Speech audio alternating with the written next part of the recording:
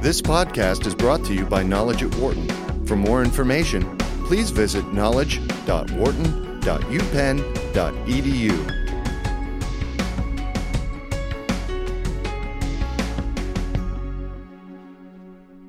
Managing people was once regarded as an art rather than as a science.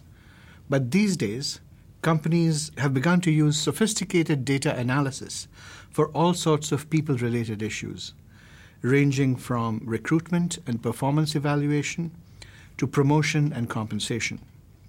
People analytics, as this approach is called, is making waves in the field of human resources because it is said to eliminate biases that exist in human judgment. Wharton plans to host a conference on this topic on March 28th. And today, Knowledge at Wharton is pleased to welcome Cade Massey, a professor in the Operations and Information Management Department, who has been leading this effort. Cade, welcome, and thank you so much for joining us today. Thank you, McCool. Very glad to be here. So, people analytics has been described as a data-driven approach to managing people at work.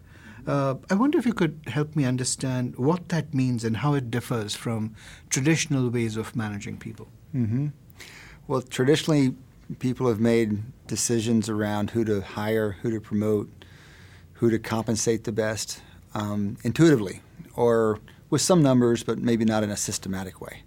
And people analytics is an attempt to bring a little more systematic processes to these decisions. They're some of the most important decisions that an organization makes, and we've seen good use of data in other fields, finance and marketing. It's just kind of the slow evolution of using those data in new fields. So how exactly does that work? Does it really eliminate biases? Well, it helps, and this is one of the motivations that I have. I study decision making, and it's very much about the biases people have in their intuitions, and these are hard to root out. And bringing some data to the process and more systematic decision making, more systematic analysis is one way of doing it. Eliminate's a big word. I'm sure that there are some situations where we can take in a bias all the way down, but mostly we're just trying to improve. Right. So maybe if we were to look at this in specific terms, it would help make it a little clearer to me. Let's start with recruitment. The first step, which is the first step in a company's engagement with an employee. Mm-hmm. Mm-hmm. Now, say at the University of Pennsylvania, traditionally, if we wanted to fill a job, we would post it on our website. Mm-hmm. We would look at all the resumes that came in. We would look through the resumes to see who are the most qualified people, call them in for an interview, and then try to find the person who was the best fit. Mm-hmm. Now, using people analytics, how does this process change exactly? So if we were to come in and try to bring some of these tools to that process, probably the first thing we would do would be to look at as much historical data as possible to understand what attributes in these candidates predict performance long term. So can we model just basically, rather than interviewing them necessarily, we can look at their characteristics off of the Vita or their application and ask what's the relationship between these observables and long-term performance. It doesn't mean necessarily that we'll give that model 100% discretion on who gets hired, but we use that model's output to inform our decisions. So we'll probably still do the interview. We'll probably still have a group discussion, but to have some analytical rigor informing that discussion would be better than most processes which don't have it. So the other thing we might do is to model the admissions decisions themselves. So rather than modeling long-term performance of the candidate, we say, well, what are we doing right now? Who are we deciding to put in? And you can go in and find out, well, whether you know it or not, implicitly you've been putting 20% weight on GPA and 50% weight on the prestige of the company they work for and 30% on whatever. You can just ask, what have we been doing? Even though we don't follow some rules, we're implicitly going to end up relying on some rules. That's often enlightening. An organization might not know. It's like, we didn't know that our process put that much weight. Maybe that's okay. Maybe they decide they'd rather shift it and put weight on something else. So you mentioned the term being able to predict the performance. How accurate are these predictions typically? Well, they're going to vary dramatically, and they're never going to be perfect. These are noisy processes. And one of the things that Actually, I think this is a virtue of people analytics. If you're really being thoughtful about it, one of the things you carry away is a deep appreciation for how much chance there is, how much noise there is, how imperfect the process is. Even the best model with the best data is still imperfect. And, that's actually an important lesson. We don't typically carry that lesson around about the decisions we make in the interview and hiring process. Usually we think, I can predict that. And you remember the ones that you predicted well, and you conveniently forget the ones that you didn't predict so well, and you never develop that humility about the process. Start modeling the process, and you start appreciating the difficulty. So, imperfect prediction, for sure. But the idea is that we can improve, we can do better, we can be more accurate by adding some analysis to the intuition of the people who are doing the decisions, making the decisions. Right. So I've heard that companies like Google and Xerox, for example, have been using this approach to recruitment. How good have been the results that they've seen? Well, people, it's not all about modeling performance. It can be any kind of analytics applied to these processes. So one thing, for example, that Google did a few years ago was to ask, how good are interviews for predicting performance on the job? And they discovered that the literature says they're not very good, but a lot of times people want to prove it to themselves in their own organization, and Google is strongly that way. So Google says, we'll study ourselves, and they run the numbers and they discover, well, in fact, interviews don't do a whole lot, and they serve other purposes, and so maybe you want to not throw them away, but they were spending hours of their manager's time interviewing candidates. 8 interviews, 9 interviews, 10 interviews, and they discover they don't do much. Well, let's just cut that back. Let's cut it down to the bare minimum. Let's have 3 or 4 interviews. So that's just being more analytical in your decision-making process, or being more analytical to improve what you're doing organizationally. Well, that sounds very counterintuitive. And I remember National Public Radio did a piece about Xerox and how they were trying to recruit people for call centers. Mm-hmm. And one of the counterintuitive things that they discovered was that if somebody had a lot of experience working for different call centers in the past, that was not necessarily a good thing. It might just be that they had a very high burnout rate, and in fact that was a predictor of potentially bad performance, which I found very intriguing. Mm-hmm. Through using people analytics, have there been other such counterintuitive findings, and what might be some of them? Mukul, I'm not going to be able to share all the details on this one, but I can tell you I got off the phone with an NFL team 2 hours ago, and this team is putting a great deal of effort into the NFL draft. All teams do to some extent. This team happens to be one that is one of the most sophisticated in using analytics. And this conversation was about their discovering some things mattering for a particular position that nobody would have expected. They're doing new and better analysis, and they're discovering that one of the most important predictors is one that nobody considers. And this is another one of the great virtues of let's bring some data to the conversation. We're not saying turn the decision over to the data. We're saying bring some data to the conversation, because sometimes you discover these intuitions or even conventional wisdom that you've been carrying around for years or decades. Not only might it be wrong, but it might be the opposite of what is actually going on. Yeah, in fact, I had meant to ask whether this approach was relevant only to companies or whether people analytics can also be used in fields like sports. For example, if a football team like, say, the Philadelphia Eagles wanted to use analytics, how might they do it? Well, they are doing it. So they're going to join us at this conference, actually, and it's not just because they're local. It's because they're one of the smartest teams out there on using data. We think one of the reasons we want the Eagles at the conference is that we think non-sports organizations can learn from sports teams. In many ways, these people decisions are easier in sports because we have so many observables. We see so many inputs to a decision, so many quantifiable inputs, and then we see so many outputs. We actually see what these guys do on the field or on the court down the road. In fact, if you decide not to take a player, often you'll see how that player turns out in a way that you rarely do in non-sports organizations. If you hire one lawyer, you don't often track the career of the other lawyer. In sports, you can do all those things. So we can evaluate teams' decisions much more carefully. And they have many more data points to work with. As a result, for those teams who are interested, it's a great opportunity. And some teams have really taken advantage of this, the Eagles being one of them.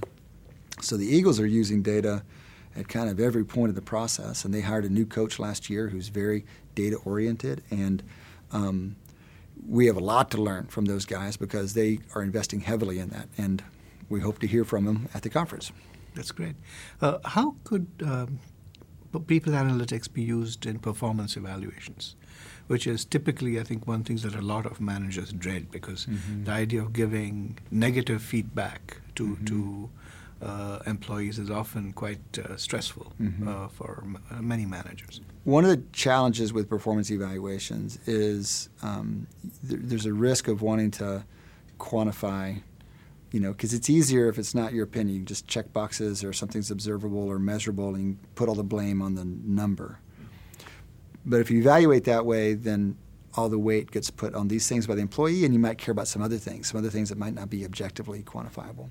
And so performance evaluations necessarily require a mix of subjective evaluation and some kind of objective measurement. We're never going to take away the subjective piece, but the idea is that we need to be as systematic and consistent as possible with the quantified piece. So this is a very general approach. Then it could be in any attempt to analyze which measures are most reliable over time, which measures, if high one year or high another year, is going to help us. So a classic example is performance in fund management in the investment world. So bonuses are a big part of compensation there, and bonuses are typically related to how your fund performed. Not perfectly, but that's an important input. There have been studies in some places that sometimes, I'm not going to say all places, all times, that say the relationship between a fund manager's performance in 1 year is kind of unconnected to his performance in the next year. And the idea is, if that's true, then we probably shouldn't. That means that's an indicator that there's a lot of chance in this process, and that these differences are not functions of skill. And if they're not functions of skill, then maybe we shouldn't be rewarding them heavily each year. And that's a hard case to make, and it's hard for people to appreciate if you just talk about it. But if you bring data and you run the numbers and you do a kind of a thorough study, you might be able to convince them. And you can actually figure out how much of this is persistent, skill-based, and how much of it is chance. Can you use people analytics to evaluate leadership potential? That's interesting, and I think it's I know less about this because fewer organizations are doing it, but it has to be the case that there's potential there, and I'm sure there are organizations that are already doing that. It's hard. I've had a conversation one time with a person who had come up through the people analytics organization, part of the organization, and then moved to talent management. And in the new role, had part of her job was to decide on promotion to kind of the executive level. This was the key promotion level in the organization.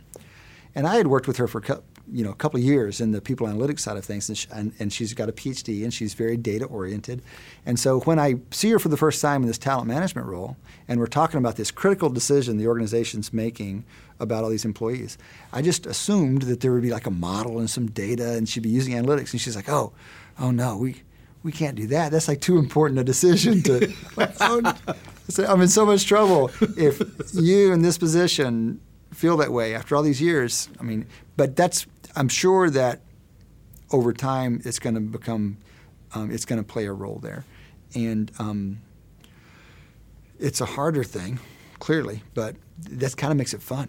What is it? What is it that we could observe about employees early in their career that would tell us they have exceptional promise? It's an interesting, challenging, important question.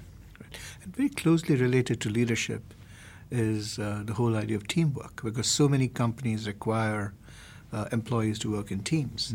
And increasingly, these teams are not just in the same location. They may be in different cities, maybe even different countries, different time zones. Can people analytics tell us anything about how teamwork can become more effective? I would like to think so. It's hard to imagine you couldn't. And again, the way to think about it is just very generally, it's just analysis essentially. It's just quantitative analysis. The leap is we don't typically think about doing it for this very interpersonal or traditionally soft issue. So it's simply how can we measure something about the group that would allow us to say something. So this is a great example of where sports is informative. Now, how we translate it to sports is a challenge, and it's going to take time. But, for example, in hockey, they've had to learn how to evaluate players, even though you never see a player on the ice by himself. You always see him on a team of 6 people, 5 guys, 3 offensive, whatever. Basketball, same thing. You have to figure out how to evaluate a player on the same. In fact, he's not only just on the court with 5 of his teammates; he's got 5 opponents as well. And so they've had to come up with ways of evaluating the group, team performance, that reflects something about the individual. How do we pull the individual out of that group? And teams are getting more and more sophisticated at how to do that. Maybe there are things that we can borrow from the NBA that would help us better understand group performance on an engagement team at McKinsey, for example. What do you believe to be some of the greatest concerns about people analytics? I mean, are there issues of, for example, how do companies draw boundaries around the privacy, the use of data and metadata? Yeah, and is there any regulation around these kinds of issues? I don't know the answer on the regulation side. It is certainly a sensitive issue, and I've seen changes in companies' willingness to collect these data, even just in the last 3 or 4 years. Early on in a conversation at one organization, we were talking about how can we make use of how can we gather new data to evaluate what's going on, and we were talking about organizational culture at the time. And I was sitting next to a sociologist, and this particular sociologist's specialty was studying like 12th century church. And I'm much more of a psychologist, and if I think about data, if I'm going to get really creative on data, it's going to be something like, cortisol or something. And it's funny, companies don't let us collect cortisol from their employees. This guy is a guy who had to be very creative about collecting data. He studies 12th century church, and he came up with this idea of how can we monitor passively where employees are. Like, we had all these interesting ideas that might actually say something about the organizational culture. I was very impressed. That was from this very different disciplinary perspective. At the time, that seemed scary. The organization was like, we can't do that. And now you read about this. You read about little IDs on badges that capture where everybody is all the time, or meters on chairs, so they'll know when people are actually using space. And that's where the world is going, and it is scary to some people. It's obviously rife with some ethical issues, and that is a risk. Clearly, that's a risk. One last question: if we were to look to the future, what do you think people analytics will be able to do, say, 5 years from now, that it can't do today? That's interesting, Mukul. It's got to come from the big data side of things and the passive data side of things, I would think. And again, I look at kind of the frontier of this is in the sports world, and to watch what they have done in the last 5 years is to see, I think, where we're going to go in the next 20. So the NBA, for example, now tracks every player and the ball multiple times a second throughout the game. And then, given enough computing power and enough PhDs, some people have been able to go in and do some really good performance evaluation with those data. It took a lot of resources and it took some good thinking, but they have come up with incredibly insightful performance evaluations based on those data. And I think we're just going to keep on discovering more and more examples like that as those kinds of technologies filter down to non-sports teams. Well, Kate, thank you so much for speaking with Knowledge at Wharton today, and good luck with the conference. Thank you, Mukul. Appreciate it. For more business news and analysis from Knowledge at Wharton, please visit knowledge.wharton.upenn.edu.